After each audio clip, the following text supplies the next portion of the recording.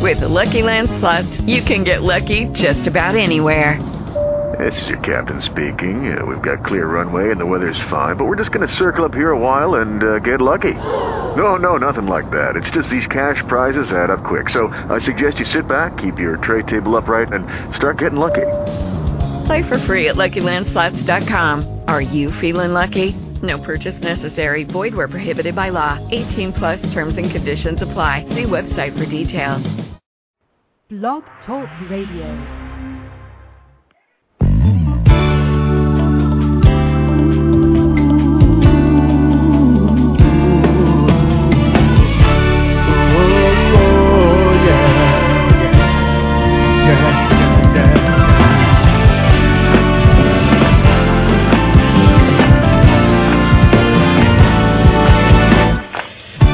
We've already won.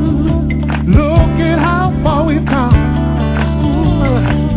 Let's fully embrace the change that is taking place. Boys and girls around the world can finally see endless possibilities. So many weary years, silent tears. Now we give birth to a great new time on the earth.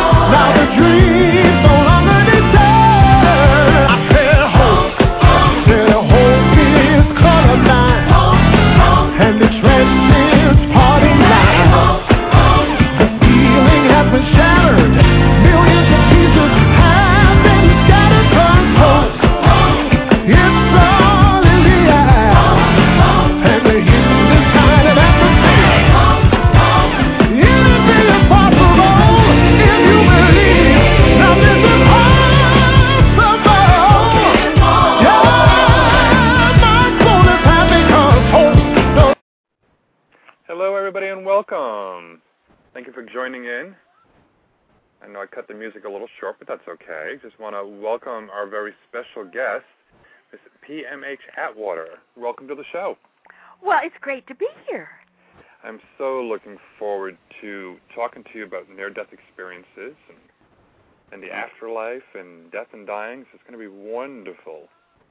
Well, yes, indeed. Yeah, we talked more or less about near-death experiences last time, so this time we get to talk more about the afterlife and more about death and dying. Yes, it's going to be so much fun because I know we've got tonight and we've got Thursday night also. Thursday night also. Yeah. My calendar's downstairs, so I'm taking your word for that. Yeah, because we're going to do actually tonight we're going to be talking about the near-death experiences from the big book of near-death experiences that I just received from you. Oh, okay. We're not talking about afterlife? That'll be, unless you want to talk about that now, and then we'll talk about near-death on Thursday. Yeah, that would be good, because I don't have my near-death books up here. Okay. With me. I have the other kind of books. Okay, that's good. That'll work, too. Actually, we can do anything. Okay. Well, we'll just play it by ear then. But that's, sure. So, yeah, I've had a lot of people want to know about near-death experiences and, of course, the afterlife, and I'm a psychic medium. Oh, you are? Yes. I did not know that. So a lot of people, come over and get information from spirits who crossed over, and people still are kind of wondering, it's like, well, what's it like there? Maybe you can give us some insight from through your research, what it's like on the other side. Well, that's the big question. And it depends on literally your point of view. Now, I'm not saying that to be flippant. Rather, I'm saying that to really focus on the individual near-death experiencer that is crossing over. I'm also focusing on after-death communications, people who have died and then come back to contact their families in some manner or contact people they know in some manner. So when we focus on those particular points of view, then we need to kind of be really broad here when we're looking at, okay, what is the afterlife? If you're focusing on just a few people's versions that might be more personal, then you're going to talk about layers of the afterlife that will be similar to the earth plane. If you're going to take a broader view, which is what I do as a researcher of near-death states, and I'm looking at thousands and thousands of cases, then I'm seeing a pattern emerge that's a little different. So, it depends upon, do you want to focus on the more personal that's closer to the earth plane, or do you want to focus on levels beyond that? It's almost as if the other side is almost as if it were a layer cake. That is to say, all these different layers. And in my, 30 decades plus research, and all these thousands of people I've had sessions with or know about or followed up or studied, it's as if there are 12 heavens and 12 hells. I can't say for sure that there are, but it seems to me like that's what I counted. And that what separates these different levels is a rate of vibration. So each level is a different vibration than the other. Those of the more hellish or unpleasant or distressing levels, it's like they're separated by denser and slower energy, the different levels are. And if you're going to those areas that are more beautiful and more pleasing and more loving, then those also are separated by energy, higher forms of energy. It's like if you're going up the scale, so to speak, then things seem to be a little bit more rapid as far as the vibration is concerned. If you're going down the scale, so to speak, then things seem to get slower and more dense. When we're talking about heaven and hell, especially in near-death cases, one of the things that seems so important is that if you're looking, again, at the larger number of cases, if you're looking for patterns, one of the things you find that I think is so important is that there's no top and no bottom. In other words, it's an open-ended system. So nobody goes to hell or whatever we might want to call hell and suffers and is punished and is in pain forever. That does not seem to exist at all. That idea, that place, that level just doesn't seem to exist at all. And the same with heaven. Nobody exists on a cloud playing a harp forever. It's like we can always grow, we can always change, we can always move, and indeed we do move. And that on some level we do have choices. And those choices, of course, depend on how sincere they are. Because, we might think, well, okay, I choose to get out of here, but if you're not sincere, if you don't really mean it, you're not going anywhere. You're going to be stuck there. And it's the same way with the upper levels. It's like you can rise higher and higher and higher, but eventually you leave all forms of shape and size and matter. You leave all types of incarnations and anything that we can refer to in a way that we're familiar with. In other words, you go into the abstracts and then you go beyond the abstracts, and who knows where you go beyond that. We can, our best psychics and our best mediums can certainly offer ideas, but we don't have a good sense of what that patterning is. It's like when you get beyond the 11th and the 12th level going up, that is to say to the finer vibrations, then you leave behind all shapes and forms. There just isn't any. You're getting into levels of truth and levels of beingness and levels of I hesitate to even to name them, because it's like we're stuck. What word do you use when you're at a level where nothing can compare with it? Nothing on the earth plane, nothing in your dreams, nothing on television, nothing in the movies. We just don't have a way to really talk about that. So when we're talking about the afterlife, then we're talking about wherever that person is plugging in. That's why I said point of view. It depends upon where they're plugging in. Yeah.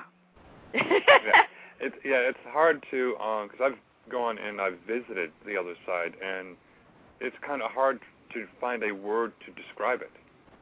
Well, yeah. That's why I call it a layer cake. Yes. That's the best I can do. It's like 12 heavens, 12 hells. There's a bunch of that. And it's interesting to know that we don't actually, the concept of you either go to one place or the other and you stay there for eternity. No, there isn't any such thing as that. It doesn't seem to exist at all. And that's one of the things that I've noticed with all kinds of cases, United States, China, or Israel, Kenya, Russia. It doesn't seem to matter where you are. It doesn't seem to make any difference whatever what your belief system is, whether you're an agnostic or a Catholic or an atheist or a pagan or, a witch. It doesn't matter. It doesn't seem to make any bit of difference. These levels exist as if they were... I'm going to kind of play with words here. As if they were some kind of array that exists because of how energy forms and moves. It seems to be somewhat based on mass mind and our thought forms built up over time, but even that doesn't explain it. Even that can't give it meaning, this array on the other side. It just, how do you explain that kind of thing? Well, you really can't explain it. There's no words to describe that, to describe it at all. Well, I think we owe it to each other to try.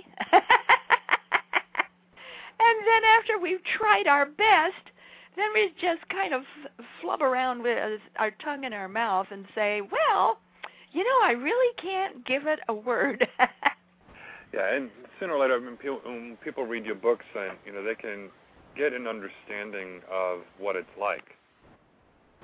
Well, I hope so, and especially if they read the book "We Live Forever," which is the real truth about death. Did you read that? Oh yes, I managed. It took me just a whole day. That's all I did was just read it. Oh, just sat there, I was like, okay, I've got to read this, and read the whole thing, and it is amazing. Did it kind of blow your cookies? Yeah. And actually gave me some confirmations of things that I have been through, dealing with, people dying close to me and all. And on one part is how people seem to know when they're gonna die. Absolutely. I got into that kind of investigation long before I ever died. And that was, I'm a cop's kid. I was raised in a police station. So I've always been around the edge of death or the edge of trauma or the edge of violence. I mean, I've just always been there at the edge. Yeah. I was one of the... And it seems like you were prepared from a child to be an investigator. I was. It was like you were just predestined to do this work. I know. I didn't even know that. I mean, I'm one of these people. I never look back, and so I never bothered to notice my own patterns. I'm just so busy looking at everybody else's, And when I wrote Coming Back to Life, my very first major book, Chapter 2 is a brief version, at least, of my own 3 deaths. And in order to write that book, I really had to look at myself and go back in time. And when I did that, I thought, oh, my goodness, I really had a different kind of life. You don't realize it until you look back at everything. Yeah.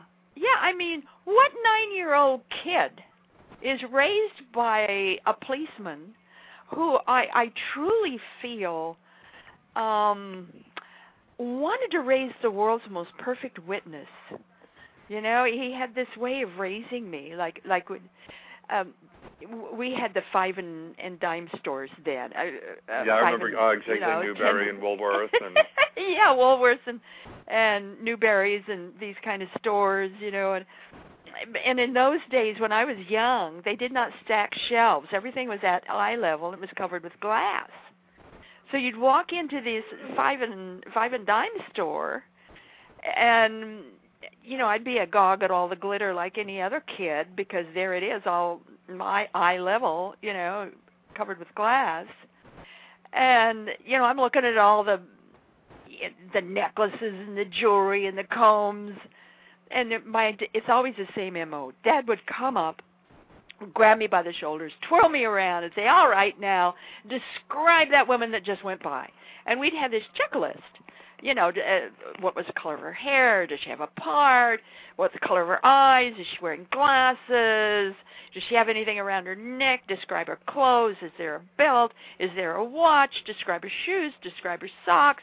Is she wearing a handbag or carrying a handbag, and so forth and so on. I mean, there would just be this gigantic checklist. Or we'd be crossing Maine and Shoshone. This is in Twin Falls, Idaho. This is where I was raised.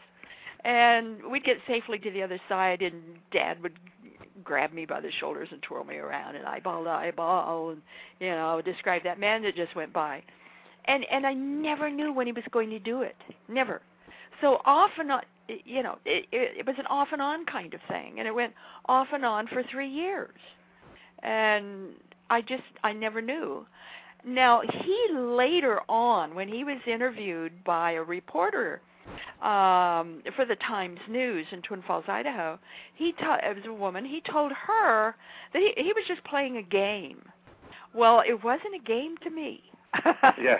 I took it very seriously. Well, I'd had 5 fathers and 2 mothers, and he was the only guy who ever adopted me. And so when I first met him, when I first knew him, he scared me speechless. And it took me a number of years to sort of welcome him into my life and accept the man. And when I did, it was just head over heels in love with him. I mean, he's a saint. Passed away this year, and I just feel so privileged to have had that man in my life, and to be able to call him father or dad, and to have had the teaching that he gave. I mean, he was just an exquisite, extraordinary man. He was one of these very sensitive people that knew the mountains and knew the animals and knew the soil and knew the weather. I mean, he was yes, he was a policeman, but he was also a man of nature and a man of the mountains. And he just knew these things, and he passed those on to me and taught that to me. But, you know, when I was in the first grade, well, before the first grade was Pearl Harbor. So, you know, all this death everywhere. People were crying everywhere. We had air raid drills, and the drill sergeants would come to your home. You had a light on, you were fined. You know, you had to flatten all the cans and that you know, your food cans, and said you had to wash them and flatten them, take them to a central point for the war effort. There was so much rationing, the victory gardens and all this kind of thing. So that's the world I was raised in, is all these air raid drills, neighbors that were dying or died in the war effort. I had to walk maybe about 5 blocks to school, but they were big, long blocks, like New York City blocks, big, long blocks. And in those days, if someone in your family died in the war effort, you were given a very large gold star, and you put that in your living room window. And most of the homes that I walked along on Shoshone to get to my school, my grade school, first grade, had at least one gold star in the window. And this one particular morning, this one house had 6 new gold stars in the window overnight. And I just stood there and sobbed. You know, I can't remember one single morning in the first grade when I didn't have to quiet my tears and stop my shudders just to walk in the door of my classroom. So that's the kind of, you know, you go to the Saturday movie matinee in the morning, which was a big deal then. We didn't have TV, so we had the big matinee at the movie house. And by the way, it only cost about 9 or 11 cents to get in. Unlike now, it costs an arm and a leg sometimes. Yeah, isn't that something? And before they'd play the kids stuff, you always had the newsreel. So I grew up with Roy Rogers and Hitler, you know, and the Goose Steppers every Saturday morning. You know, the SS troops and their goose steps and Hitler and Heil Hitler and all that stuff. And then the next image would be Roy Rogers or Sunset Carson, or, you know, they get on with the show. So that was the way I was raised, which is an odd way to grow up, but a lot of people did then. Yeah, it was. I heard a lot of the different stories too, because my grandparents were born in the 1890s. Oh, they would have lots of stories to tell. Lots of stories. Of all those wars and the Depression, my goodness. So it definitely prepared you then for the type of work you've been doing for. How long have you been doing this now? Over 30 years? Well, if you're just looking at my near-death work, I've been doing that since 1978. So it's a little on the plus side of 30 years. If you want to look at my research of spiritual transformations and altered states of consciousness, then you're going to go back to the 60s. I began at about 1965. If you're going to look at all the different aspects of existence on the earth plane and how we behave, how these different energies work, then you're literally almost going to go back to my birth. I'm I'm one of these people. I swear I was born analyzing my birth. You know, I was just one of those. And I always had to know why. You know, I did my first double-blind study with a control group at the age of 5. Yeah, I know. I was reading that in your book. That is interesting. I got a kick out of that part, too. It's like, starting at an early age, automatically knew what she wanted to do. Well, I can't say that I knew what I wanted to do. I can't say that at all. But I can say that I knew how I wanted to do it. And how I wanted to do it was I always wanted to find my own truth myself. And that's how. Not what. I never knew what. Never had any idea what. But I knew how. I knew that I had to find truth. And not only did I have to find it, but I had to find out how it worked. And I had to find out how it worked for all different kinds of people under all different kinds of situations. And that's what drove me. And then when I died, you know, that drove me even more. So when you, what did you experience when you had your near-death experience? Oh, well, we're going to be on. We're going to be on for hours. Because remember, I had 3. I died 3 times in 3 months. So, you know, I look back at that and I call it the heavenly sledgehammer effect. Did you at any point decide, oh, well, I don't want to leave here, I want to stay? No, I didn't. A lot of people do. But I was not one of them. My first one was relatively fast. It was one of these initial experiences, so it only had just a few elements to it. My second one, 2 days later, was very long and very complex.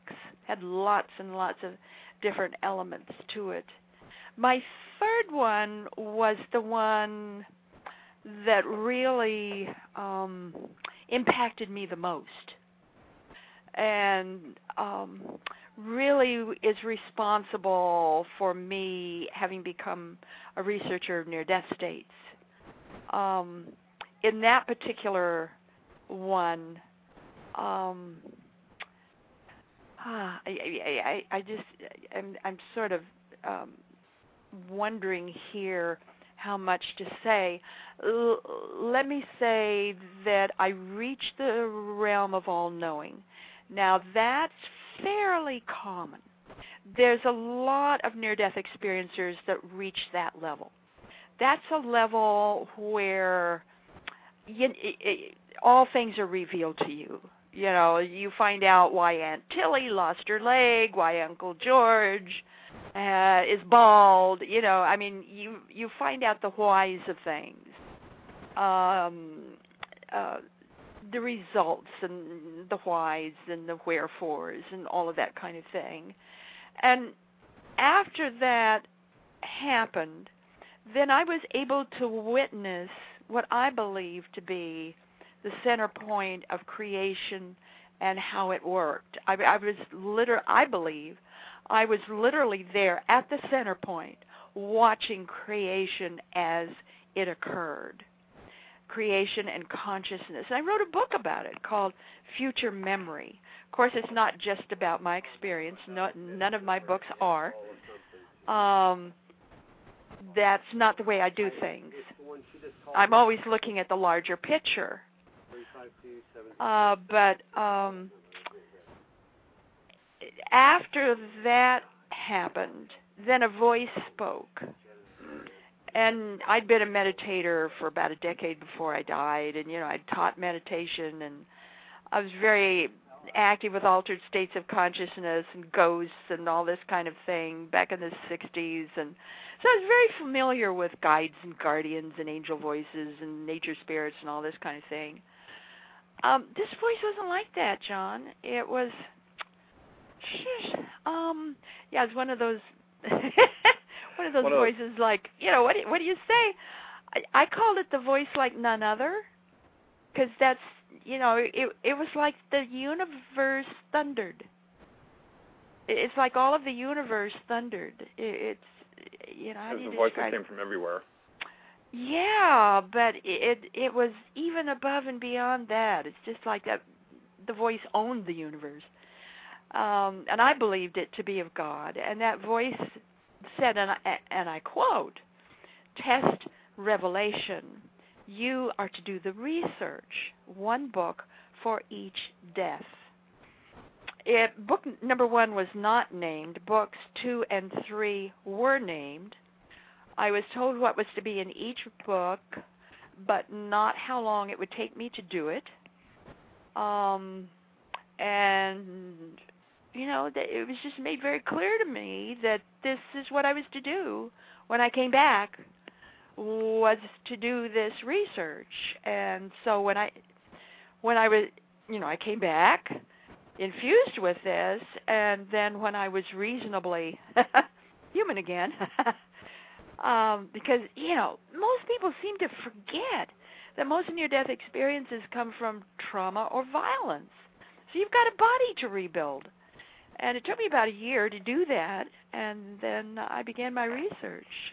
And I've been researching it for years before Ken Ring discovered me, and he was so surprised and so shocked that I was doing my own independent research, and I had never heard of Raymond Moody or his book or anybody else. I was doing what I was told to do by the voice like none other. And I used the term near-death experience because I had met Elizabeth Kubler-Ross. She was late for her plane to Europe at O'Hare Airport. That's where I met her. And we both sat down on a little bench and talked like a couple of little schoolgirls for over an hour. Yeah, what seemed like forever. Yeah. And I told her about my experiences, and she was the one who said I was a near-death survivor. Now, she never said experiencer. She said survivor. And she was the one who told me about the pattern of the near-death experience, what it was, and that my experiences were genuine. And that is, that's validation. That was so helpful. But to tell you the truth, it created more questions than it gave answers. And it was after that I began my work. Yeah, I was reading through there, and how you see that people have an idea of when they're going to go. Yeah. This is what I found when my then husband. He was with me also. He was an ag pilot, and we were very curious that so many of our friends died, but yet when you'd go and you'd talk with the loved ones afterward to comfort them, they would always talk about their loved one who had died, and that loved one knowing that they were going to die, even though they never spoke about it, they acted as if they knew. And I had been doing this kind of research for many, many years, of course, as a cop's daughter. Saw so many things and talked to people and listened to people, and I kept noticing, my goodness, here we have an accident, and yet these people behave as if they already knew. That one case I was brought in on of those two high school girls. Yes. Yeah, that was a stunner. That was a stunner. It was just maybe a month, maybe weeks before the end of the school year when they would actually graduate. So it was really close to graduation day, and they were friends, and they were very popular. And they were in this car. Of course, one was driving, one was just sitting there on the front seat. And they got to this intersection, and it seemed like everything was kosher, everything was fine. They began to pull out in the intersection, and they got slammed head on by this guy who was, I can't remember whether he was drunk or just driving recklessly, but it was just head on, killed them both instantly. And it was huge funeral. You can imagine the emotions and the media coverage and the moms and the dads and everybody else and school and the teachers. I mean, thousands of people came out. Everybody came out for them. Oh, it's a huge funeral. And just parents just grief-stricken. Everybody was grief-stricken. And then a year later, both of the moms, independently of each other and without knowing each other, because they did not know before the daughters were killed. It was the daughters who were friends, not the parents. And then after the funeral, they didn't talk to each other again, so they didn't even see each other again. So these two moms, independent of each other, started going to a friend of mine who was an astrologer, Johnny Lister. Used to be the astrologer up at Sun Valley, Idaho, the famous place where all the movie stars go and all this kind of stuff. Well, that was Johnny Lister. He was very, very good at the piano, played the piano, and then became a professional astrologer. Well, he moved down to Boise, Idaho, where I was living, and these people came up from Twin Falls to talk to Johnny, and each one told a similar story. The mother that was the most disturbed about her daughter dying, and this particular daughter, I think almost a year before she died, kept having dreams that she was going to die, or she'd have a feeling that she was going to die, and she began to openly talk about it. And it just drove her parents nuts. So they took her to a psychiatrist. Surely there's something wrong with our daughter. And he did all kinds of tests, met with her and had all these sessions with her, and she was fine. He couldn't find anything wrong with her. And the parents kept insisting that she must be mentally ill. So he was going to give her some drugs. I don't remember if he actually ever gave her any drugs to get her out of this state she was in. The other daughter, I don't recall that she had this kind of openness about death. Maybe a little bit, but not like the one. The one was just almost obsessed with the fact that she was soon going to die. She knew she was. She was going to die about the time that she would graduate from high school, and she just knew.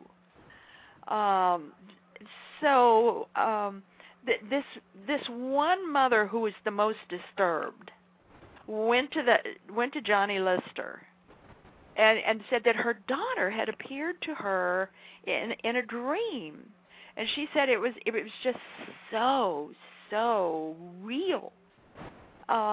It was as if it wasn't a dream. It was as if her daughter had manifested in her bedroom. And her mother had come up, and the daughter had come up to the mother and said something to the effect of, I want you to know why this happened. I want you to know that I made a pact before I was born. I made a pact with this other girl. And I promised her that I would be with her when she died, because she had never had a violent death before, and I had. So I knew how to handle them, but she didn't. So I promised her that I would go through that death with her so I could help her. And I want you to know that was the only reason I was ever born. That was why I lived, and that is why I died. And I want you to know it has nothing to do with you or the way you raised me. It has nothing to do with dying before my time. I died when I was supposed to die. And I did what I was supposed to do. And this was my purpose. And this was my only purpose in this lifetime. And, of course, that rattled the mother, you can imagine. Yeah, she was like, oh, my gosh, how did she, why would she do that? Yeah, really. And so she, instead of going to her handy-dandy psychiatrist, she went to Johnny Lister, the astrologer.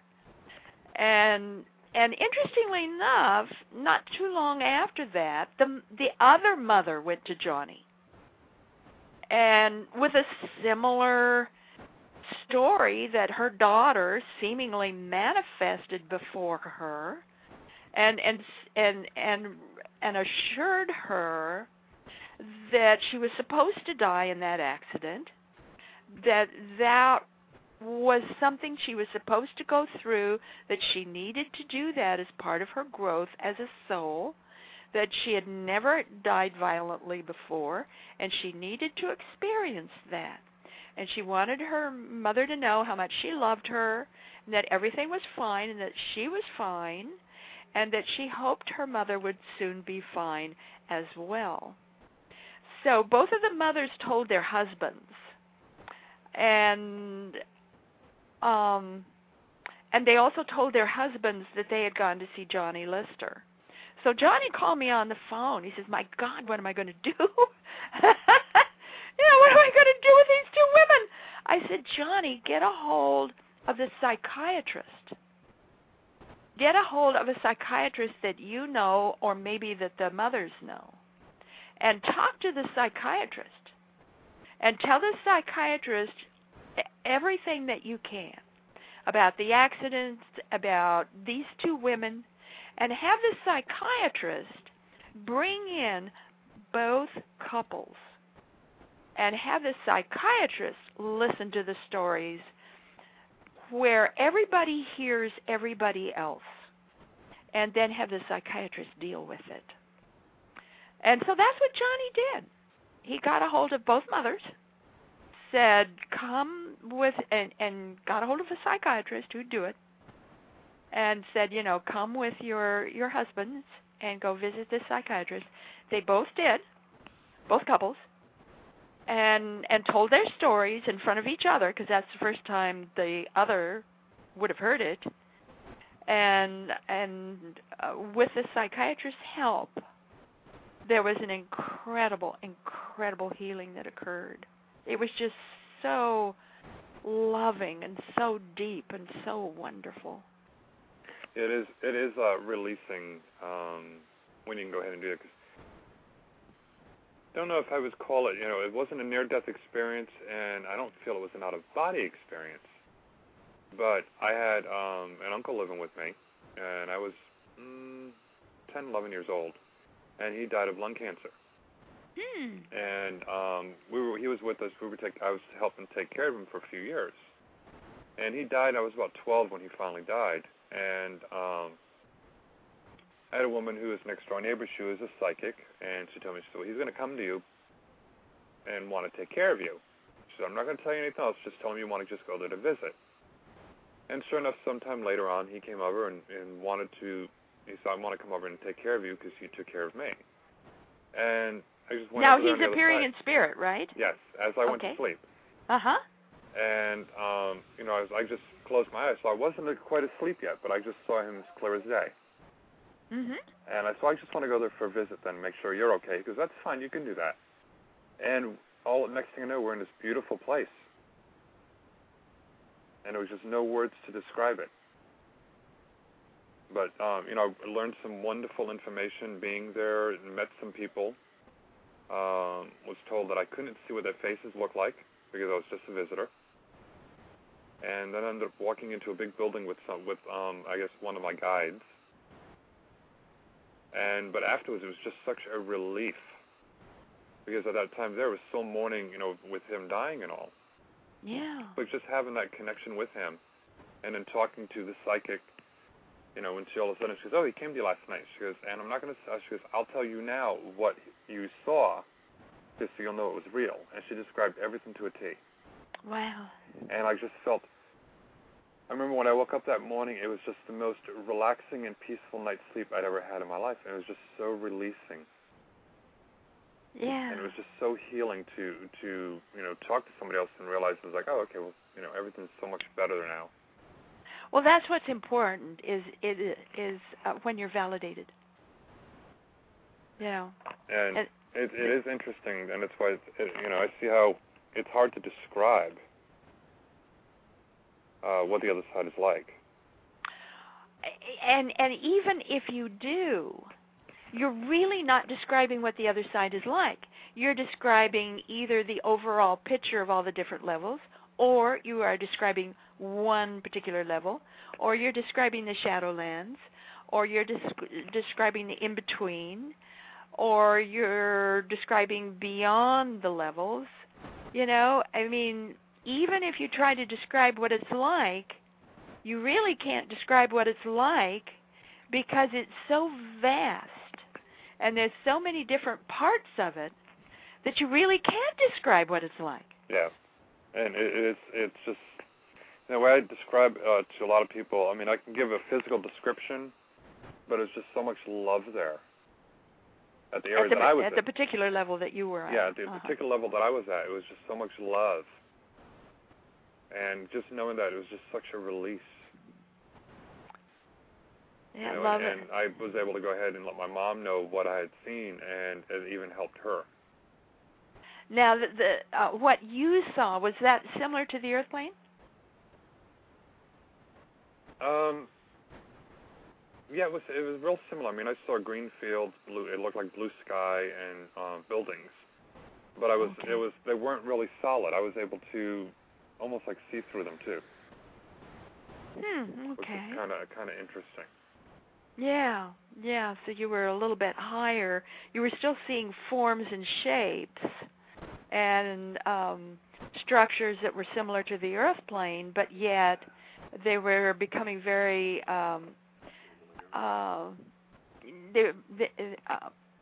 almost as if they were filmy or just spirit or breath.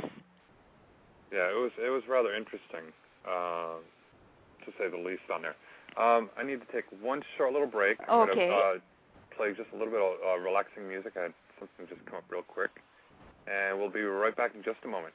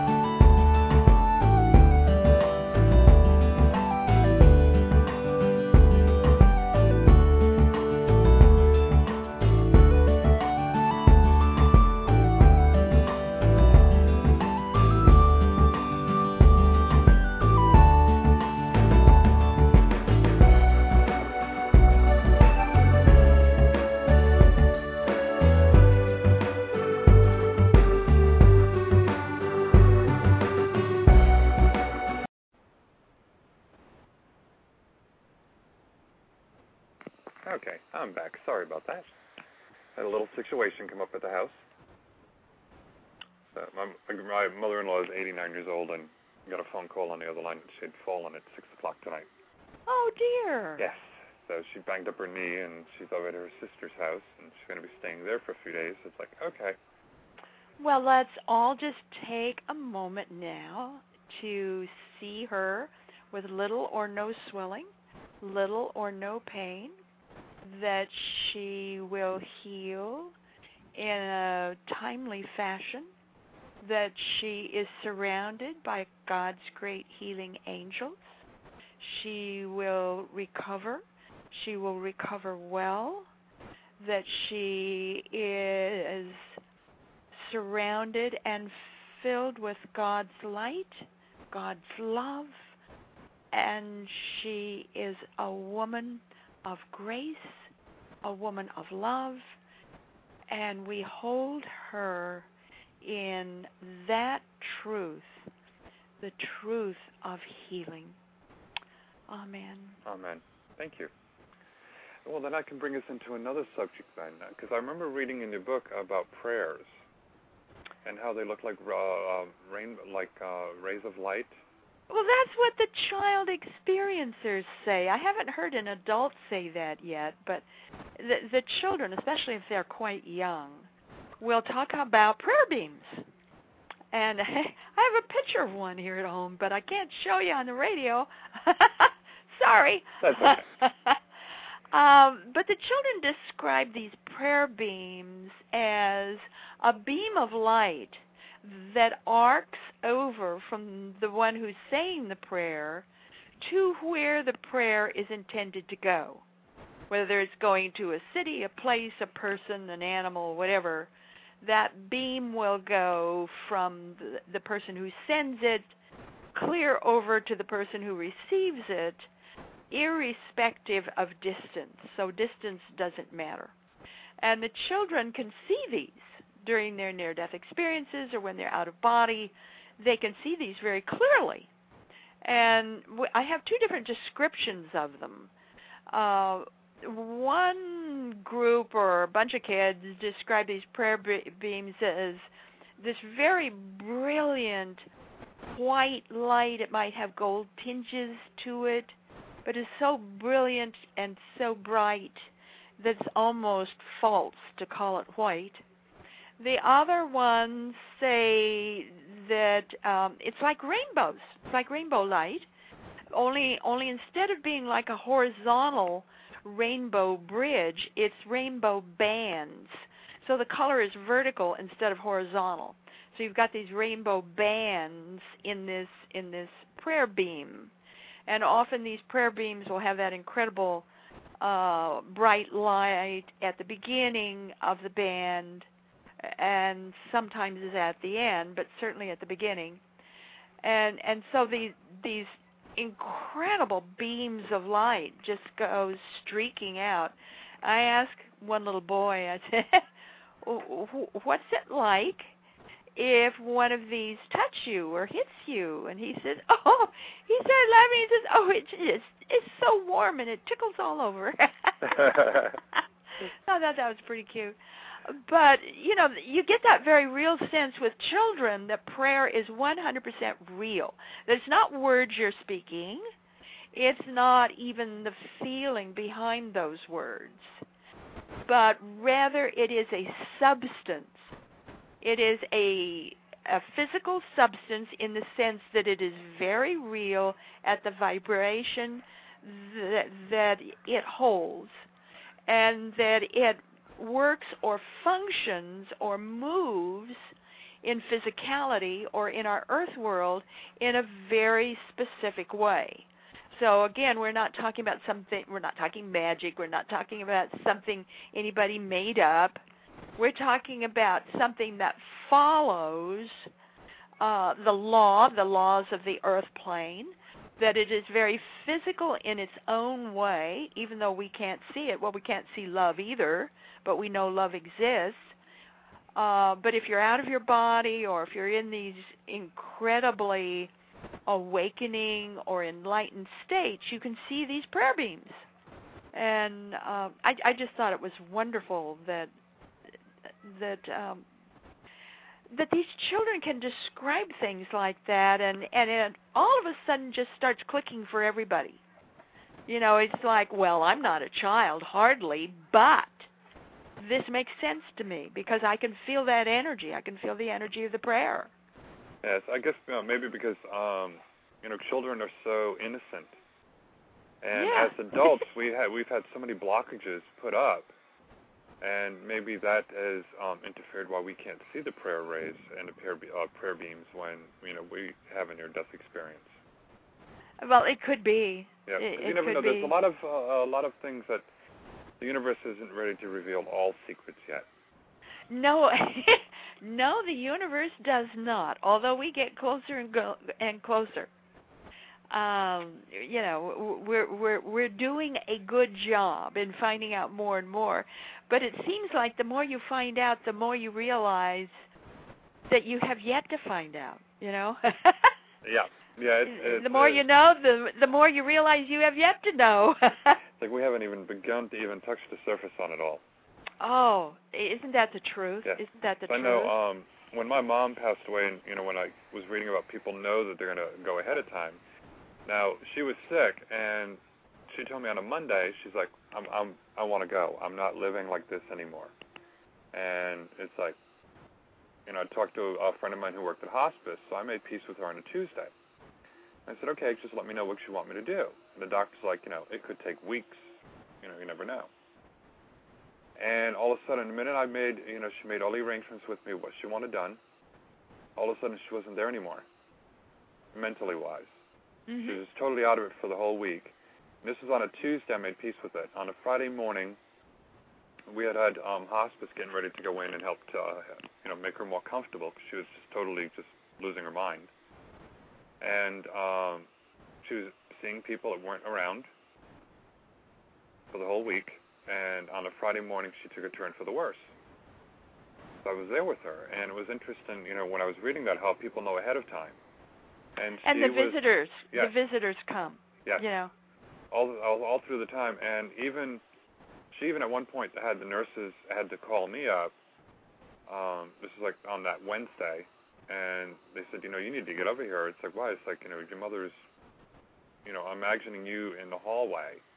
And was thinking that that somebody had shot me. And even when I went there, she knew who I was, but she's like, you're lying to me. I said, no, I'm not. But she was still seeing people that weren't even there. Mm-hmm. And even when she took the turn for the worse, I stayed with her. She wanted me to go ahead and made me promise that she wouldn't be alone. And I said no, and I'd read her, her Bible to her, and she also had a book she wanted to read, was Embraced by the Light. Oh, yeah, Betty Eadie's book. Yeah. Mm-hmm. And so she'd heard about that, and so I was reading that to her. And I remember at one point she was trying to grab for something. And I'm like, what are you grabbing for? And I hadn't, I'd heard about things like that, but at that point there I just wasn't thinking straight. So she's like, well, I'm reaching for my sunglasses because the sun is hurting my eyes. So I said, okay. So I said, well, yeah, I'll help you put your sunglasses on. And I made off that we were putting on sunglasses. She goes, oh, that feels so much better because the light's going away now. Oh. And that's when it clicked that she was starting to see the light. Yeah. But even then, during for the next 24 hours, she died that following that Saturday morning, and I was with her. And she was still reaching for things and saying that there were people there and just mumbling. A lot of it I couldn't understand what she was saying because she spoke French when she was younger, and she'd actually reverted back to just speaking mostly French. Yeah. And I'm like, she'll go back to the primary language. Yeah, and I kept reminding her, I said, I can't understand what you're saying, and she'd start speaking English and go right back to French again. Yeah. So I had no idea who she was talking to, but it was rather interesting. And then being there when she took her last breath and how calming it was. Yeah. I hope that all of the listeners make note here that when the visitors come, that's typical, that's normal, that's to be expected. This is not hallucinations. They really see otherworldly beings. They really do get visitors from the other side. Very often, loved ones or friends that have died and gone on before will come back. That includes animals. That includes pets. They get any number of kind of visitors. And these are very, very real.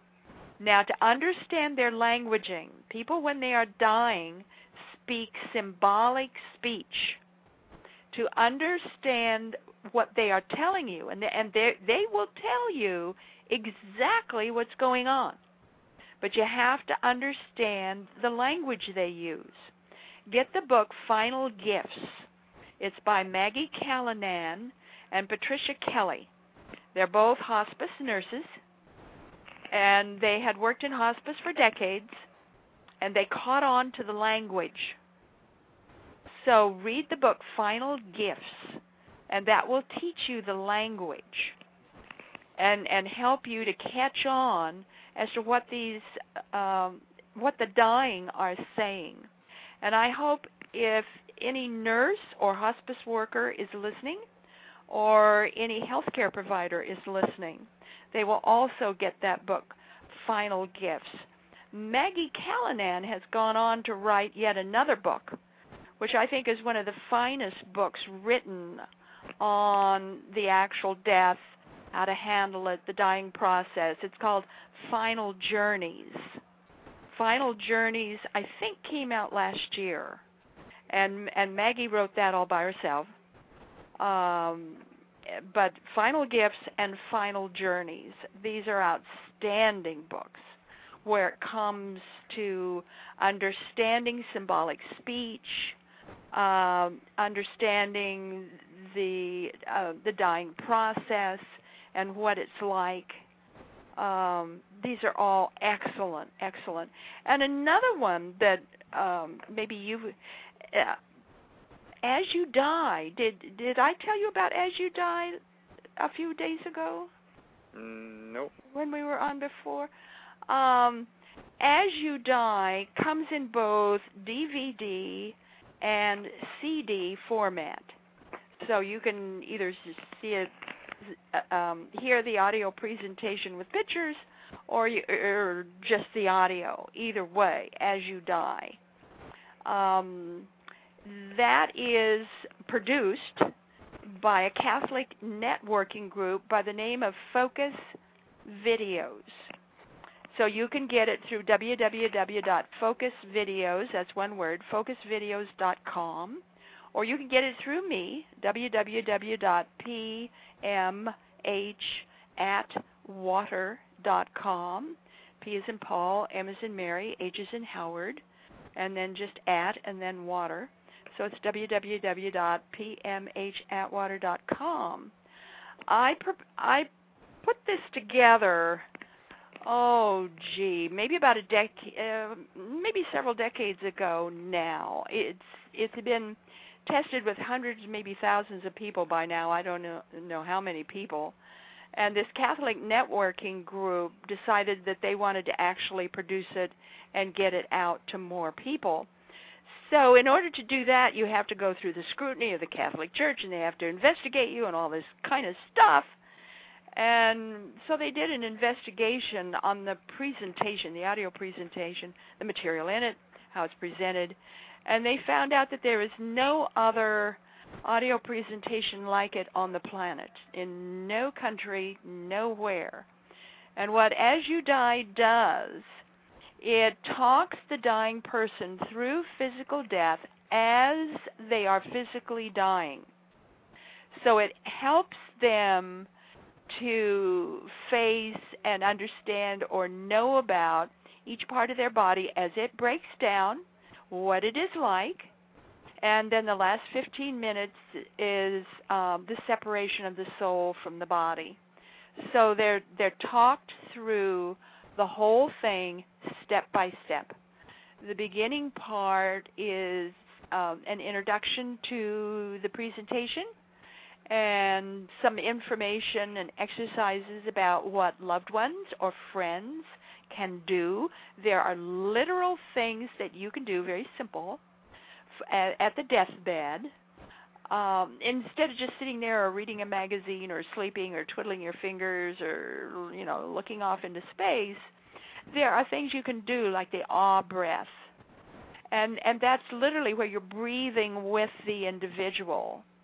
And you're helping them to steady themselves when you do that. So you invite the individual to take a breath as you do. So you're breathing in. And on the out breath, you simply say, ah. You just release that awe. It's called the awe breath, A-H, ah. So you're just letting that awe come out, and you're letting it trail. And if the person can't do the, if they can't breathe in and then vocalize the awe, then you can do it for them. And you just do it in this rhythmic pattern for a while, maybe 5-10 minutes or whatever feels right. And if they're able to do it with you, then on the awe breath, while they're releasing the awe, you can release for them. You can say out loud with them that you're releasing all negativity, you're releasing all fear, all hesitation is gone. Maybe on the in-breath, you can have some affirmations, breathing in peace, breathing in love, breathing in joy, or whatever feels right to you. So you can get this very simple breathing, breathing in, releasing out, that cycle, that rhythm going. And that experience of breathing with another person like that is one of the greatest gifts you can ever give anyone who is dying, because you're literally part of their body, they're part of yours, and you are supporting their breath and their energy with yours. And it's an incredible gift, far greater than talking to them. It's just to be able to share the awe breath. Well, that's the instructions on how to do that are in this presentation as well. But as you die came to be because a young man in New York City was dying of AIDS, and he called me up on the phone. He had heard about me, how to get a hold of me. I did not know him, but he knew of me. And he said that he had read all the books.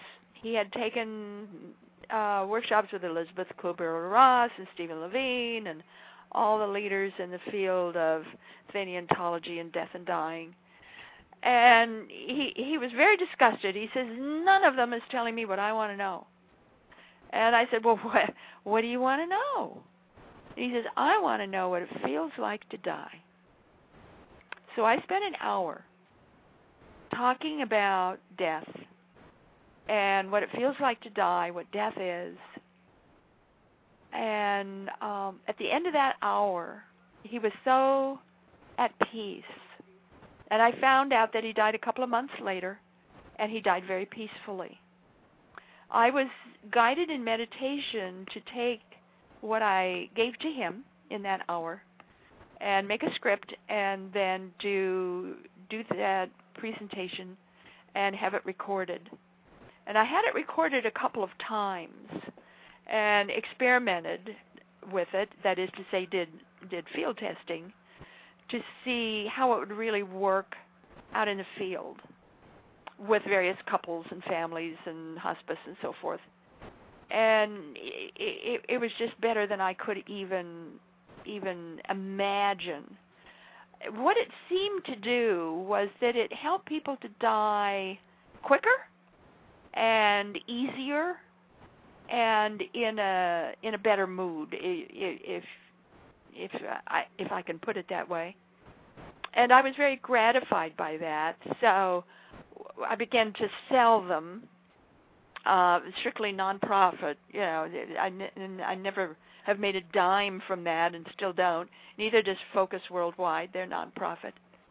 And we do it as a service. And after several years, I began to notice that families or loved ones were buying this after the loved one had died. In other words, the loved one has died and gone on. And maybe it's a year or 2 years later. And the family comes and buys As You Die and plays it or watches it if they get the DVD. And what I found out from these people was that it helped them to work through their grief so much easier and faster. In other words, it helps a person die easier and quicker. It helps the families who are left with that grief to work through their grief faster and easier. There's just something about this presentation, and I look at that, and I look at this fellow who called me on the phone from New York City, who was dying of AIDS. He was in his 20s. And how sad that was, but yet how purposeful it was. Because by calling me and getting the help he wanted and that he needed so that he could die more peacefully, that session went on to have helped, like I say, hundreds, thousands, I don't know how many people. I have no way of knowing. And he was definitely grateful for that, because that's what he was looking for, is how to go ahead and to go ahead and die. Right. And so what helped him then went on to help a lot of other people, and still does. So if anybody in your audience has had a loved one die recently, or maybe within the last year or two, and they're still dealing with it, or if somebody is in the death process now, you may want to get a hold of that, either the CD or the DVD, As You Die. I'm going to definitely have to get a hold of that myself. And I think you might find it very helpful. Yes. It would certainly be useful in your particular work. Yes, and I've told people, and my experience, and even with my mom, when I knew it was, I'd hold 24 hours before she died, I kept telling her, it's okay to go. I'm going to be okay. Because so many people tell them on their deathbed, it's like, oh, no, don't leave, especially out of it. Yeah. And that is so important, John. Yes. And that's what I keep telling everyone to do. It's like, that's very important. It's hard to do because you don't want to let them go, but you need to. You need to let them know that it's okay, so then they'll feel comfortable and not fight to stay. This is crucial. This is absolutely crucial. I hope everybody is hearing that. And because when she finally did go, because, the typical, death experience, but she was on morphine to help her relax and all. And, when she did finally go ahead and go, it was like an hour before then, her eyes, the white of her pupils showed. But right at the moment, she looked over at me and squeezed my hand, and her eyes were totally clear. Yeah. You almost always find this to be true. And I hope your audience is noting this as well. Usually just before the person dies, sometimes several days before they die, they perk up and are completely normal. Or almost normal. It's like your loved one's back, they're getting well, everything's fine, and then they're dead. So they'll go through this death process, and then all of a sudden, everything clears up, and they're bright-eyed again, and they know everything again, and usually they can talk again, and that's when you know that death is like maybe 12, 24, 32 hours away. You see, with her, it was that was when she was coherent. Mm-hmm. It was only for like maybe 30 seconds. Yeah, because then some she people closed her eyes, quick. took her last breath, and that was it. Yeah. And it was just so peaceful. And even then, I kept telling her, it's like, it's okay to go. Because I know they can still hear you afterwards for a while. Oh, absolutely. The ability to hear is the last faculty lost in death, in dying. The ability to hear. We know that medically, that a person can still hear after they have died. And how our doctors are able to ascertain that, I don't know. But we can certainly tell that through after-death communication and near-death experiences. We know that this is true, that they can still hear. This is why the last 15 minutes of the audio presentation as you die is geared to be played literally almost after the person has died, and the release of the soul. So they're listening to that principally after they have died, and they're still hearing that. We find this a lot in with the military or any kind of accident scene or where you have a lot of people dying or seem to be dying, and then maybe they'll revive or are resuscitated maybe a half an hour, a couple of hours later. And when these people come back, they'll be able to tell you what you were thinking and what you were saying when they died. And which is interesting. Yeah, and it's always right. Yeah, I've never heard of one yet that wasn't. I remember you had one in your book. You were talking about how they were able to hear everything that was going on in the ambulance and even outside the ambulance. Oh, yeah. Oh, yeah. Yeah, it's quite remarkable what you can physically hear. And when I say physically hear, I mean audibly. It's as if, and again, how do you explain this? But it's as if once you're out of your body, you have 360 degrees vision, and it's clear vision.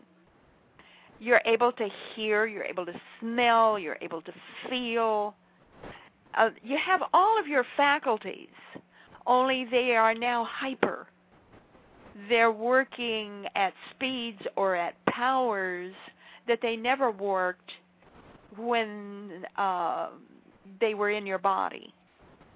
When you're out of your body or your body is gone, your faculties increase and become hyper. They reach hyper states.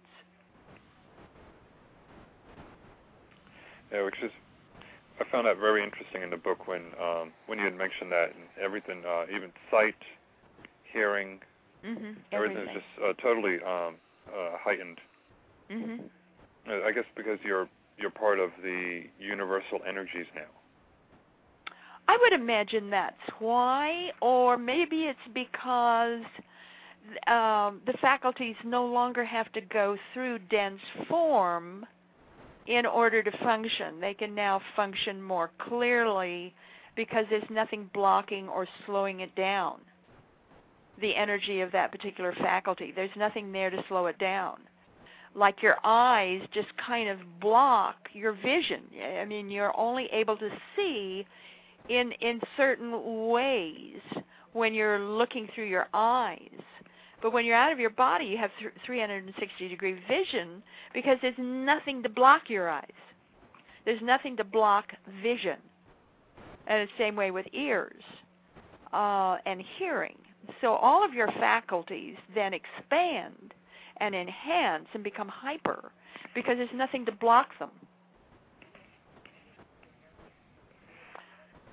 But I'd like to get back to emphasizing again how important it is to let the loved one know that it's all right if they die. It's all right if they leave.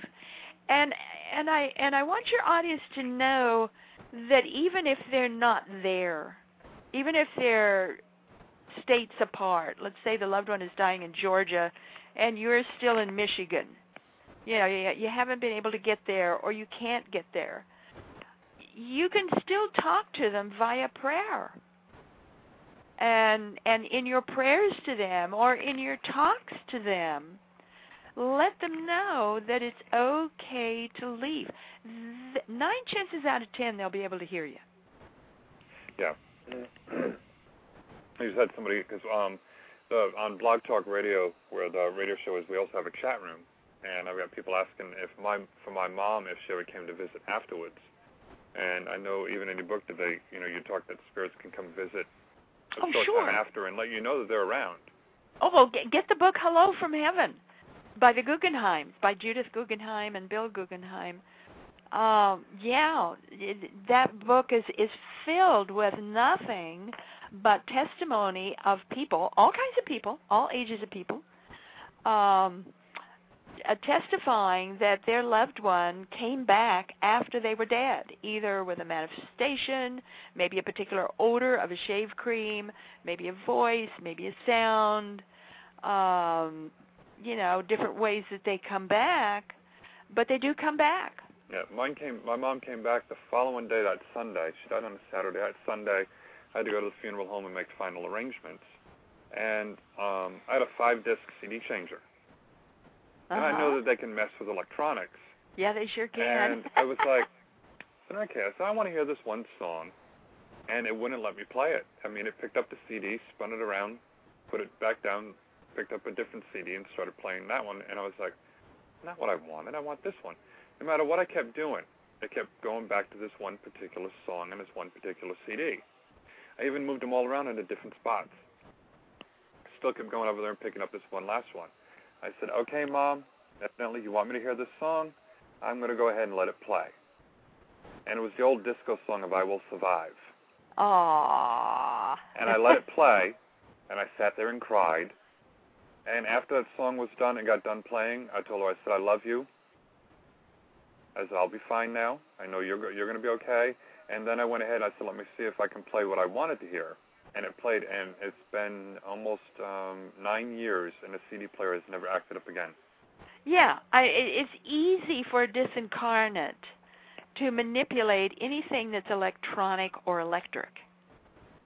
That's very easy to do.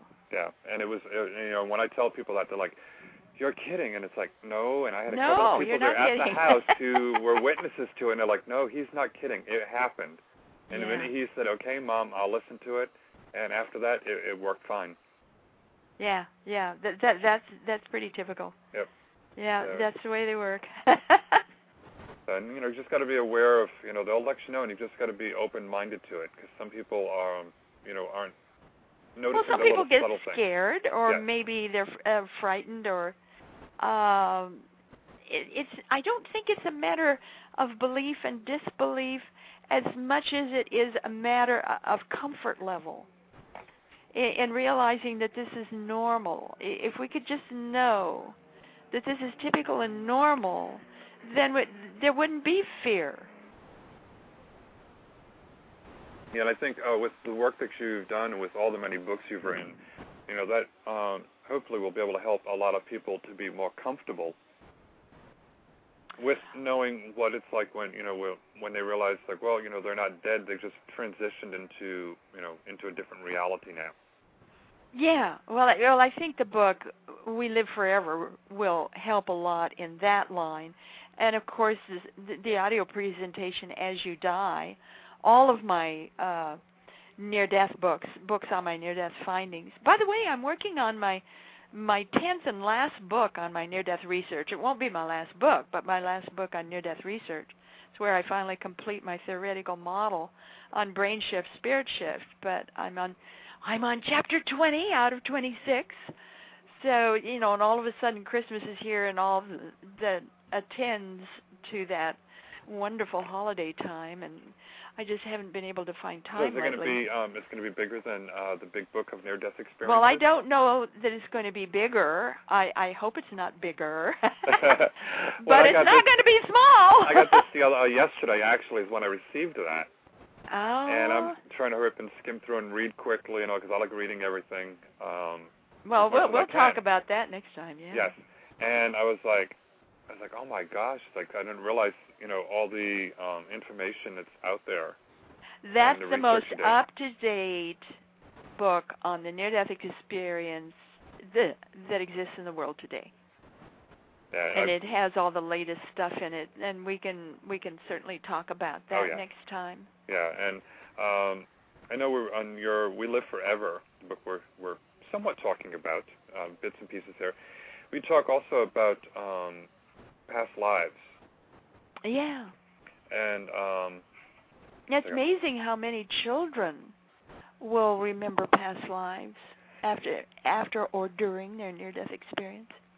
Yeah, and I had a couple of questions that maybe if you've heard about this in your research or not. With the past lives, do they integrate into you, when you go ahead and do die? Well, that's a peculiar question. That's really, really peculiar. I'm not quite, excuse me, pardon me, I'm not quite sure how to answer that.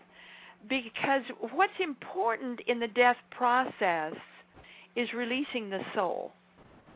So the soul is leaving the body, is casting the body aside. It's like the body is a jacket that you wear. And so at death, you cast off the jacket. So you are not your body. You're not male. You're not female. You don't have name, address, phone number, and social security number. You are a soul. And the soul has a will of its own. The soul is extremely powerful.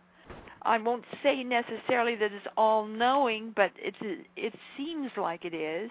It certainly knows a lot more than we do as a personality. And I truly feel that that's the purpose of spiritual growth and spirituality and prayer and meditation and spiritual disciplines, is to, while you're still in the body, blend more and merge more with your own soul. I think that's the purpose of what we call spiritual growth, is where we are becoming closer and merging with our soul. So that the soul isn't another entity, so to speak, that we and our soul are one. So when we're talking about the soul and the soul's will and how powerful the soul is, it doesn't look at things like we do. So if you're talking about the soul, it's not going to look at lives like we do. It looks at lives as if they follow a certain theme or purpose. And once the lives in that particular theme or purpose or choosing are lived and understood, then the soul goes on to another theme or another cycle or another purpose. And it just seems to pass those on by as if they simply meld into the soul, and then the soul goes on. So the soul is it seems as if our soul is always learning. I don't know that that's a proper word to use, learning. It's like the soul is always in the process of expanding itself. It seems like that's how it grows, is expanding in its own knowledge base, but also expanding in its ability to use that knowledge and be able to use it in a very concrete or purposeful way. So it's like a two-pronged approach. So what we get so fascinated with life after life and the idea of reincarnation is looked at very differently by the soul. With the soul, nothing is ever linear. And it's really hard for us here on the earth plane to accept simultaneity, that anything could be happening at the same time in the same space. But in fact, that seems to be the way it works.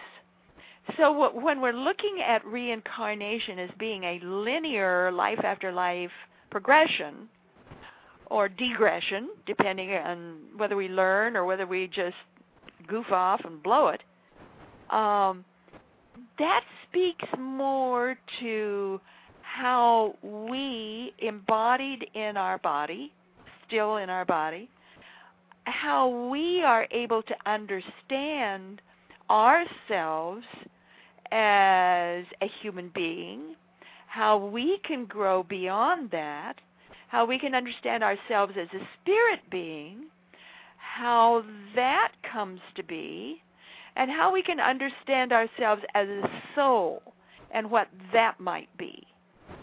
So it's almost as if the whole thing is based on memory. And it's almost as if, like, reincarnation is an exercise or a way for us to collect memories, because it's those memories that enable us to become more of ourselves. It's sort of like frosting on the cake, if you will, and it enables us to become more of ourselves. So, you know, if you're going to play the embodied game, you know, you're Jon and I'm PMH and I'm wearing a female body this time around and you're wearing a male body this time around, and you're of a certain age and I'm of a certain age, and you're living in Florida and I'm living here in Virginia. And if we want to talk about our various urges and instincts and memories that we have as an embodied being, then we're going to look at things in a linear fashion. And we're going to see or remember or have a sense of where some of our behavior comes from and where some of our patterning comes from. Like, for instance, I can give you a for instance with myself. I can remember very, very clearly having lived in England around the London Bridge, in fact, and I'm well aware that the London Bridge is now here in the United States at Lake Havasu in Nevada, but, you know, or Arizona, but it was once in London. and I don't know whether it was the 1700s, 1800s, a long time ago. And I was a drunk. I was an old hag. I was on the streets. I drank myself to death, and I was married to a sea captain, and he was an alcoholic too. We didn't have any kids, and I drank myself to death. And I was always heaving over the London Bridge. I was on the bridge, and I was always heaving. I was always sick, and finally died in a high fever, probably burned up my liver. But anyway, so in this lifetime, I'm allergic to alcohol. I can't touch this stuff. Or it'd kill me. From your past life. Yeah, I'm allergic to it. And I was able to visit Lake Havasu and walk across London Bridge, the real one, you know, that was reassembled there. And I could point out all the places where I threw up all the time. And you know, they've sandblasted it and everything, and you know, it's relatively clear. But I went right to the places where I knew I had spent the most time throwing up. So if you're looking at reincarnation in the sense of linear, and being able to maybe pinpoint some of the habits and behaviors that we have, and the way we are now, and maybe the things we need to make up for, or the things we have to work out this time around to make up for what we did last time around, bear in mind that if you are at the core or nearly the core of existence itself and the core of creation and consciousness, at that level, there is no such thing as linear. That nothing is linear. You're talking about simultaneity. And this is one of the things that we find in near-death research, that very often the near-death experiencer will say, well, something to the effect of, well, I'll have to tell you this as if it were linear, but it wasn't. It all happened at the same time. and they'll mumble and fumble all over themselves in being able to explain this.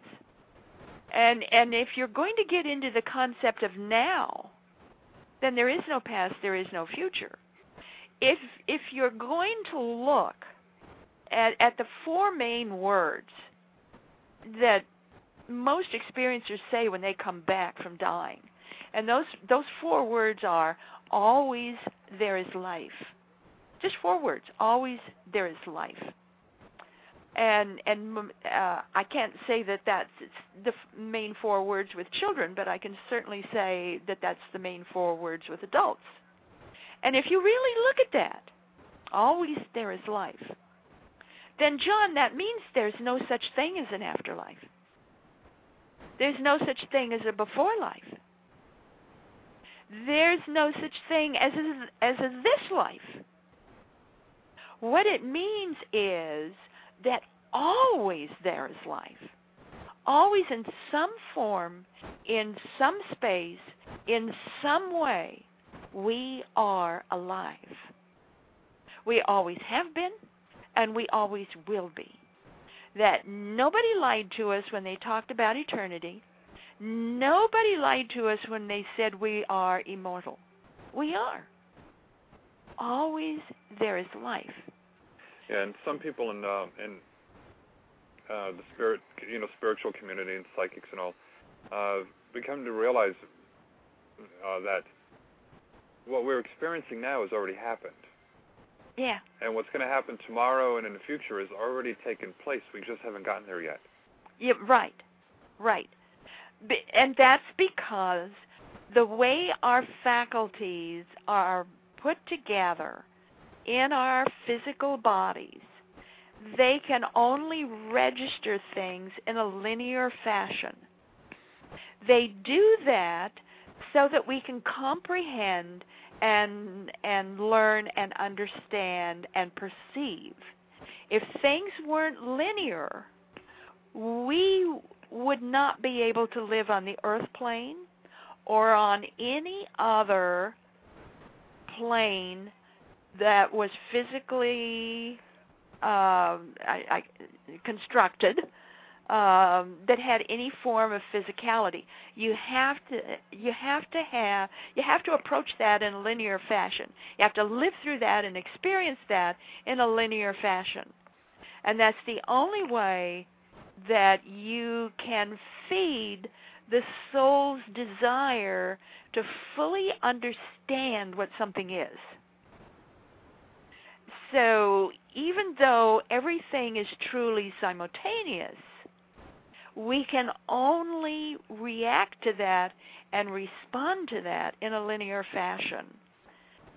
And I hope I'm making some kind of sense, but I'm trying to explain this in a way that at least you can get a glimpse of the whys and why-fors. And so when you're talking about reincarnation, yes, that's a valid point, but it doesn't have the same meaning if you get to the real core of reincarnation and the real core of the soul. Okay. Speaking of the souls, because I remember you were talking in the book too about our core self is the soul. Yeah. Some people call it the higher self. Yeah. Would you also consider that, like, when that little voice we keep hearing? Would you consider that to be like our soul? That little Jiminy Cricket? Yeah, that little one there where it's like, no, don't do that, don't do this, and leading us along the way. Because some people say that's your higher self trying to guide you. Well, you can look at it that way, and you can call that your soul. You can also call it Holy Spirit. You can also call that your intuition. That very often that voice that you hear is your own intuition. This is trying to talk to you. Sometimes it's the situation itself that's trying to talk to you. I'm one of these people that, for me, everything has life. There's nothing that doesn't have life. So maybe the moment is talking to me. Maybe the air is talking to me. Maybe my car is talking to me. maybe the situation itself and how it is constructed is talking to me. So I don't necessarily look at it as my higher self. I don't necessarily look at it as my guardian angel, although it could be. But rather, to me, it is this incredible world I exist in, and it's always speaking to me in some kind of voice, through some kind of form, in some kind of way.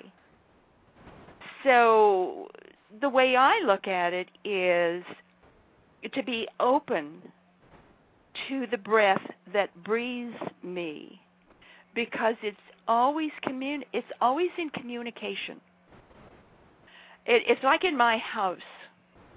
Everything in my house can speak to me because I can hear it. And if anything goes wrong in my house, or if anything needs care, it will talk to me. It will talk to me very clearly, like my hot water heater, or the steps, or any part of the house wants to talk to me, or if it needs care, or if it needs help, it will let me know, and it will let me know how long it can go before I fix it. Whether it's months or years, or, it always lets me know how long I have before it's a critical situation. And it's never been wrong. And my husband always kind of marvels at that, because I'll know whatever needs fixing, and I would not, I'm not a contractor. And he said, well, how did you know? I said, well, it told me. It talked to me and it told me. And that's the way I am outside with my trees and, our little bitty forest we have out in back, and all the beings that all the different energies that exist out there, whether it's animal or plant or insect or whatever. They all talk, and they all communicate, and I hear them. So for me, that's intuition, that's openness, that's being open to the world I live in. So you can call that soul if you want. You can call that higher self if you want. You can call it your intuition if you want. Some people call it a psychic ability. I don't relate too well to that, but you can call it that too if you want. Or you can simply be like me and say, I am open to that which breathes me.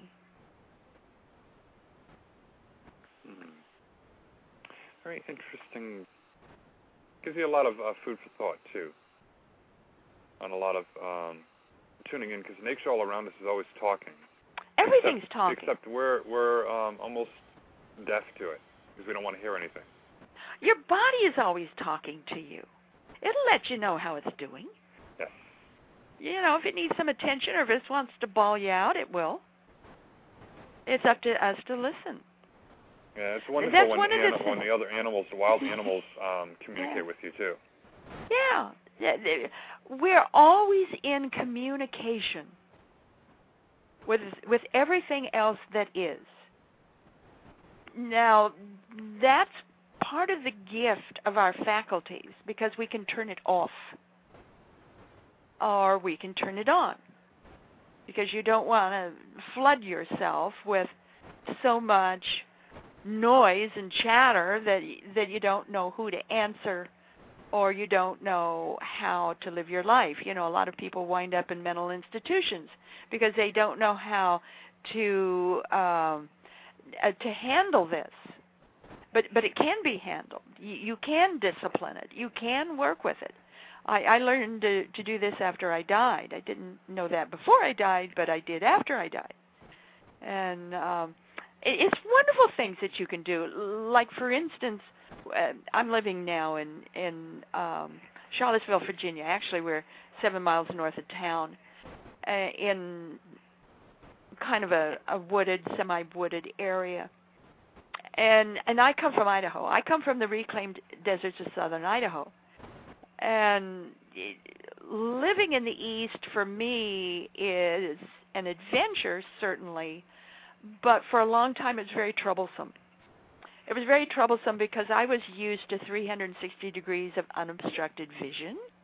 And out here, you've got so many trees, it's like a green wall, and you can't see anything. My favorite time of the year is in the winter when all the deciduous trees lose their leaves and I can see things, you know. Yeah, I always want to see things. Well, anyway, we just moved into our little townhouse, and then out and back is this thick forest, you know. Out here you have a wall of forest. You've got vines and trees and bushes and all kinds of stuff, and it's this big thick wall of greenery, and it's beautiful, but it kind of bothers a person like me. So I went out into the middle of our little forested area, and I explained to everybody, you know, I introduced myself, where I'm from, explained everything, and I said, you know, I would really appreciate it, guys, if you would allow me to clear the space between the trees so that I could have a little patch of Idaho forest. You know, none of the vines, none of the bushes. We just have trees. And that's the way it is out in Idaho. You might have some little bushes and stuff, but not like you have in Virginia. And so I hear this whole chorus, sort of like a musical chorus of different voices and different ways and kinds of voices. And they were all saying, yes, they would cooperate with me, that would be perfectly fine if this one patch was an Idaho forest. So by hand, I cleared it. I cleared all these vines and I cleared all these bushes, and I did it for several years. And one time this professional lawn care person was, you know, looking through the various places in our subdivision and went out and back and noticed that I had this clear forest. And he says, how did you do that? And I said, well, yeah, I just took my hands and I went out there and cleared everything. He says, you weren't wearing gloves? I said, no. He said, you did this all by yourself? He said, did you have any problems? I said, no. And he says, ma'am, that was all solid poison oak. And it didn't bother you at all? Not at all. Because I asked permission first. You know, I think the secret is honor. And I honored this Virginia forest. And I honored it for what it was. And I said it was beautiful. And I honored all the different voices that were speaking to me. And I really, really loved them all. But I said, you know, guys, in order for me to be comfortable here, I have to be able to honor my memories and my instincts and what enables me to be me. And that is, I've got to have some of home here. And home is Idaho. It is deserts. It is canyons. It is high mountains. You know, it's cactus. I've got to have some of that here. And by honoring them and getting acquainted and talking to them, they all agreed to help. And it was only after they agreed, you know, only after permission was given, that I then began to clear that forest. And I didn't have any problems at all. Nothing stayed in the ground. You know, the roots just came up really, really easy. Everything let go of its roots. It was a pleasure to do it. I felt like I was engaged in active prayer. Because you asked for permission, and it was like, okay, you can do this. Yeah, but it wasn't flippant. It was like all the different voices of tears, of voices and sounds that were able to call out in their own timing, in their own way. And it was almost like a song with all these, like a chorus. And so when they were all through and they had all given their permission, that's when I began to do the clearing. So we have this nice little Idaho forest right out in back of our little townhouse. That's always nice. It gives you some place to go and relax, too. Yeah, I go out there and grab a tree. But you know that poison oak, I can put it right up to my face anywhere. Won't bother me at all. Yeah, I'm the same way, too. I can go ahead and touch that, and everyone's like, what are you doing touching it? I said, why? It's not going to bother me. Yeah. You know, and I've been highly allergic to bees, I found out since I was a child, and it's been 30-something years, and I haven't gotten stung by anything. Well, if you honor things, yes, you know, they'll repay your kindness. You know, the whole world wants to be loved. Everybody wants to be loved. Animals want to be loved. Insects want to be loved. Everything wants to be loved. The trees want to be loved. If you will honor life will honor you. Now, there are times when you have to fight, you have to struggle, maybe kill, and when that's appropriate, and then I do feel the magic word is appropriate, when that is appropriate, then it has its usefulness. But when it's not appropriate, then that's when love prevails. And I think love prevails even the other way, too, because love can prevail in all kinds of situations. I've certainly found that out. In times of horror, in times of pain, in times of crisis, love's there, too. We just maybe don't see it, we don't recognize it, we don't have time for it, or we deny it, but love is still there. Yeah, we just have to be open to looking for it. Yeah, and feeling it. So I know we've got only let me see, about 12 minutes left. So there's one other thing I want to touch on. Okay. Is what is death? A door we walk through. It's like an energy shift. That's all it is. Just an energy shift. It doesn't end life at all. It's like a portal. It's like an energy shift. We enter the world on an in-breath. We leave the world on an out-breath. Back and forth, motion and rest. And all of us are givers of gifts. We give the gift of our potential at birth, what we may become. We give the gift of our achievement at death, what we did with what we had. We are each givers of gifts. All death does is shift the energy. It enables you to slough off old pieces of matter, slough off what you no longer need, and shift. And that's what you do. It's an energy shift. And would you say that what we're trying to do is our souls are evolving to try to get to the point where we merge back in with God? Well, certainly that's what Edgar Cayce spoke of. Edgar Cayce, the sleeping prophet, one of the most documented of all psychics in all of history. I think the most documented was Rudolf Steiner. I would put him as number one. I would put Edgar Cayce as number two.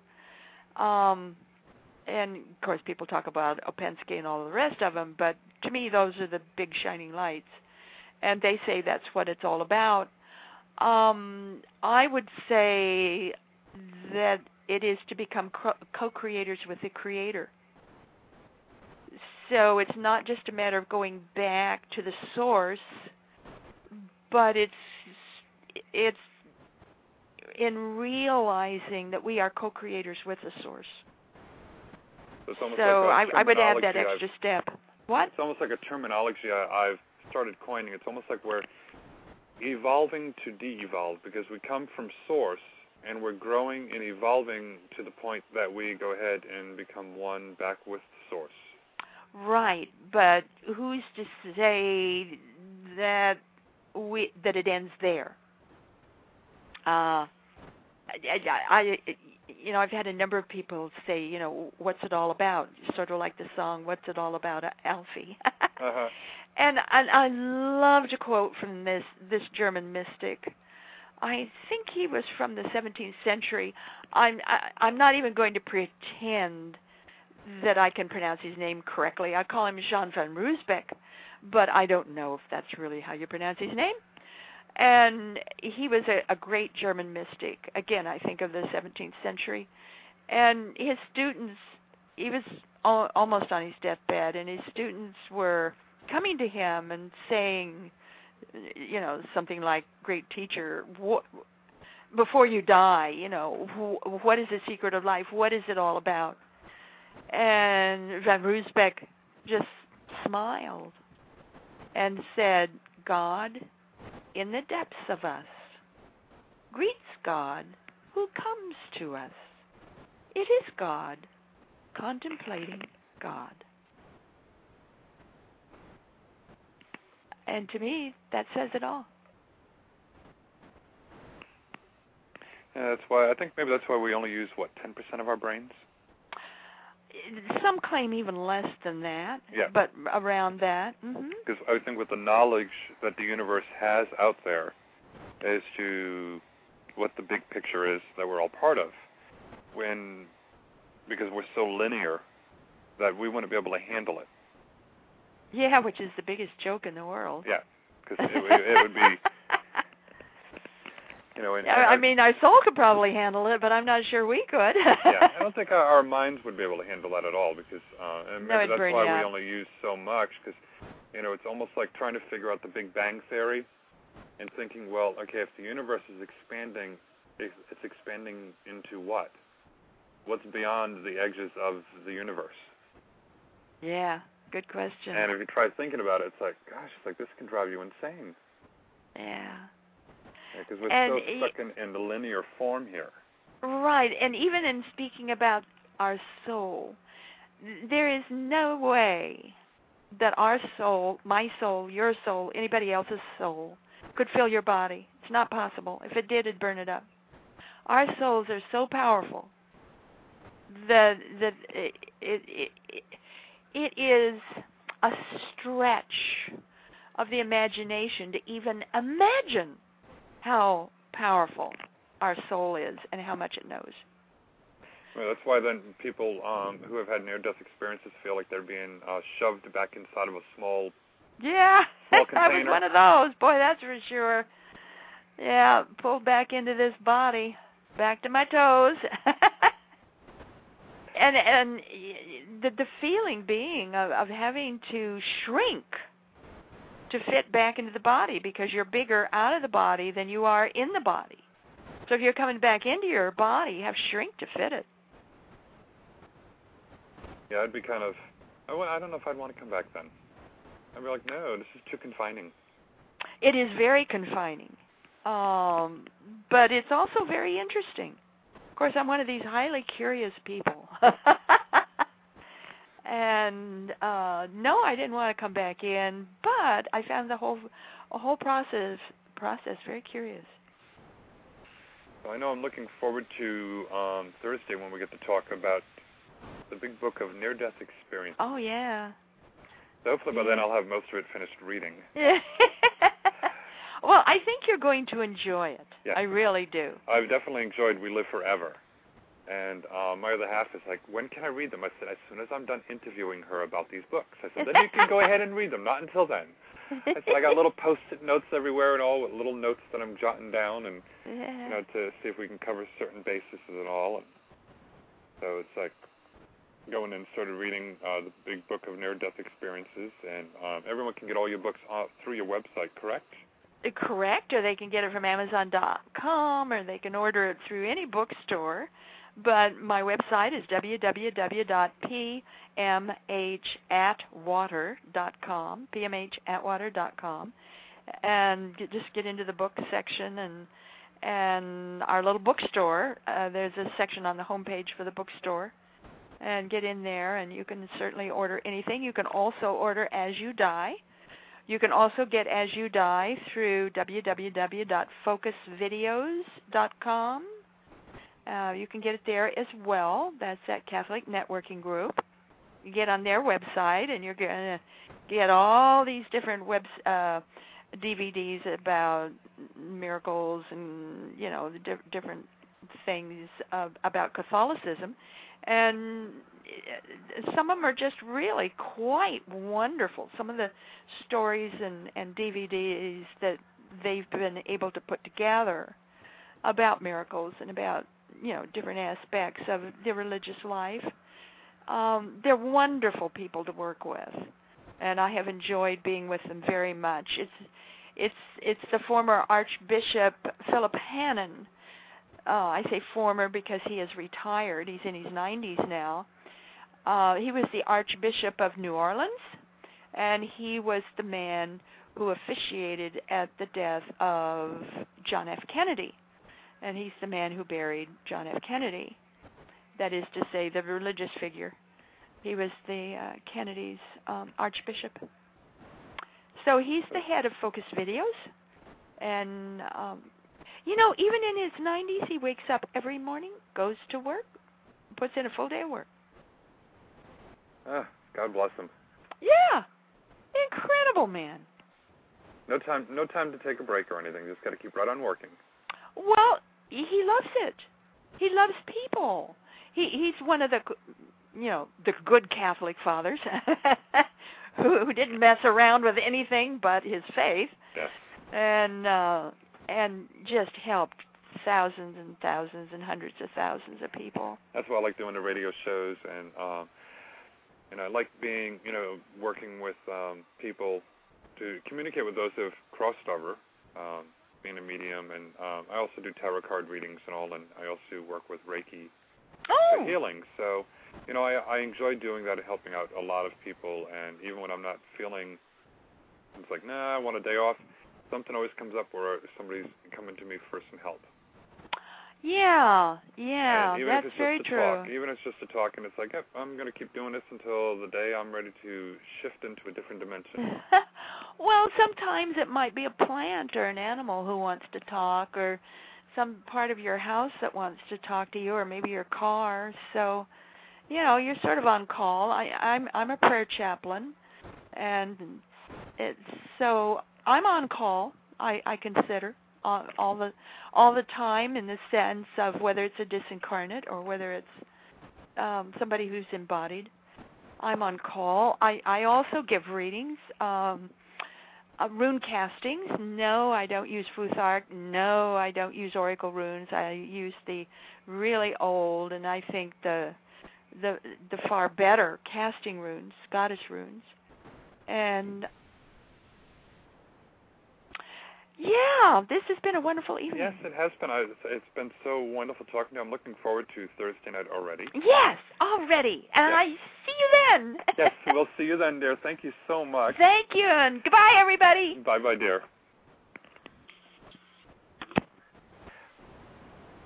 I know we've got about a minute left. I want to thank everyone for tuning in. If you've tuned in late and you missed most of the show, go ahead and grab it on archive. It's been a wonderful evening talking to her. We were talking tonight about her book, We Live Forever, which is available on her website, PMHAtwater.com.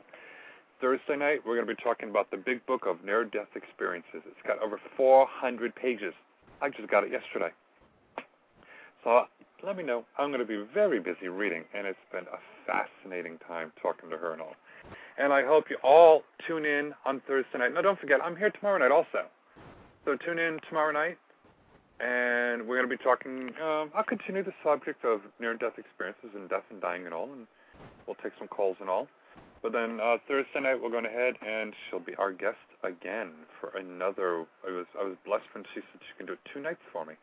I said, wonderful. So until tomorrow night, everybody, have fun, play safe, and don't name it after me. Love and light to each and every one of you.